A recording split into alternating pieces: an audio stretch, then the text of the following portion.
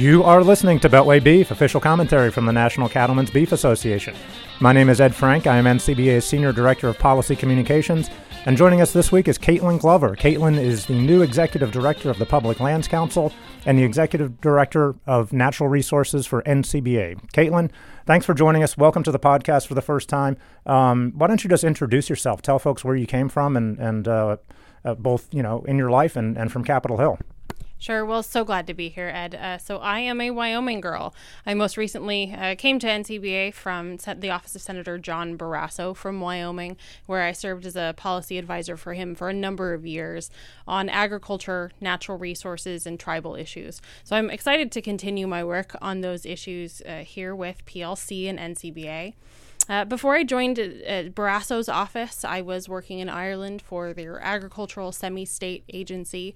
So my whole life has been centered around agriculture, so I'm glad that continues here. Okay, well, you started a couple of weeks ago, got thrown right into the fire with the NCBA, or the Cattle Industry Convention and Trade Show last week in San Antonio. What were your impressions of your first convention? Well, it was a great way to begin my tenure here. I have been telling people that I got to spend quality time with 9,000 of my closest friends in the ag industry, and that really is true. So I had a few days in the office before we went to San Antonio, and it was a great introduction to the people who are on the ground, who are affected by all of the important issues that we work on here in Washington. I have a lot to learn about the regional issues, the regional nuances for some of these issues. But by and large, across the country, we all care about the same things. We care about the industry, we care about our communities, and we care about the environment. Yeah, absolutely. It was great to see so many old friends make new friends last week in San Antonio. And, of course, we came back here to Washington, D.C., and I don't know about you. You're new here. You can't really say this, but I was kind of hoping for a slow week, to sort of recover from the three-ring circus that is the convention sometimes. That did not turn out to be, as is often the case here at NCBA and PLC. You were home for, like 15 minutes probably, and you got back on a plane to go out west. I understand you were in Denver on Tuesday of this week. There was a public listening session on the NEPA reform, which, of course, is the National Environmental Policy Act. How did that go? The clip that I saw in the PLC clips this week said that you got some snow and it may have affected turnout. How did it all turn out there? Yeah, so about 15 minutes of me being home, that was about right. Turned around from San Antonio, went straight to Denver. I thought the public hearing went well. It was kind of a strange start to the morning. We got about 4 inches of snow in town, which, as you know, whether you're in Denver or here in Washington, that can snarl traffic pretty quickly.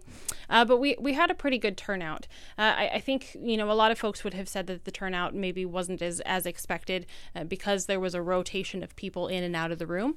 But we had our PLC Vice President Nels Hansen made some remarks that morning, and a number of other folks who are engaged in agriculture were happy to speak in support of the proposed changes.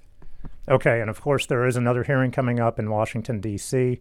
On the NEPA issue, but of course you don't have to attend that. The public comment period is still open until March 10th, I think. So if you haven't done so already, go to policy.ncba.org and get your comments in on NEPA.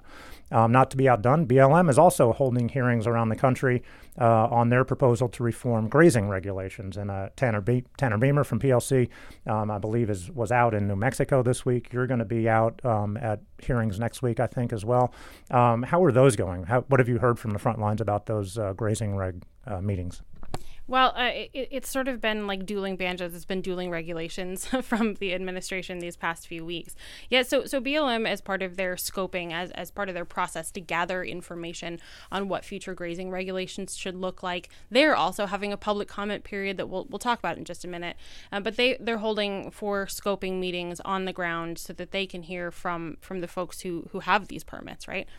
So Tanner is out west. He's going to be attending the meeting in Elko. I'm going to be in Casper on the 20th.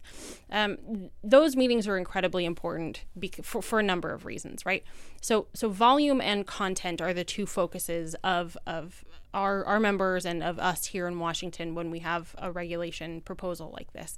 So volume is where our producers come in. The number of comments that we can get submitted to any agency as part of this process is incredibly important. And also they want to hear your stories. So they want to hear your personal, producers' personal involvement and investment and frankly, some of the challenges we've faced in getting these grazing permits or range improvements approved through that process. Okay, so absolutely. So if you're in the Elko area, February 18th, or the Casper, Wyoming area on the 20th, Tanner's going to be in Elko. He might even have a pecan punch with you there in Elko. But if you're not in those areas, you can always still submit your comments until, I think, March 6th. So get in on the BLM website and get those in. Not to be outdone, also this week, the president sent his budget to Capitol Hill. This is obviously just a proposed budget. It really reflects the starting point of the entire budget process, but it is an important document.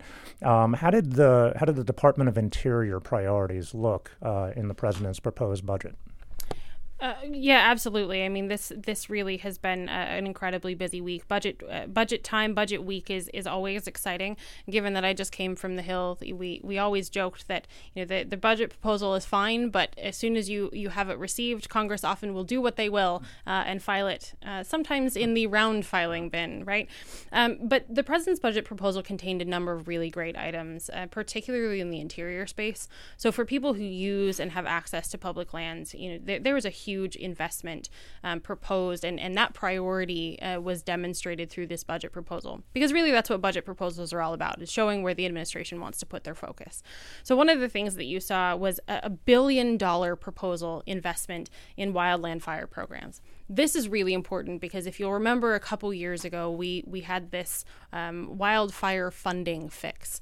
And so this very clear investment coupled with that funding fix from a few years ago is incredibly important for our producers who know what catastrophic wildfire can do, not only to their places, but their neighbors' places, the air quality, water quality. It's an incredibly huge risk. And so that priority is incredibly important. And we also saw a really good move and move in the right direction for wild horse and burro funding priorities. So obviously, Congress provided a significant boost in funding through the last appropriation cycle for that wild horse and burro program. Of course, that is contingent on a report that the BLM owes to Congress. So, but even in advance of them receiving that report, there was an additional funding proposal, about $15 million, that was proposed as part of this budget cycle to add and build on the progress that we hope the administration is going to make in getting some of these herds, hopefully most of these herds, at some stage down to closer to AML. All right. And like we said, this is the starting line. But as in any race, where the starting line is very important to, when you get across the finish line. So we have a long road to go. Stay in touch, and we'll keep you updated on the appropriations process. With that, Caitlin, thank you very much. Welcome aboard. Thank you. Glad to be here. You've been listening to Beltway Beef. Until next week, eat beef. Check us out online at policy.ncba.org and follow us on Twitter at @BeltwayBeef. Thanks for listening.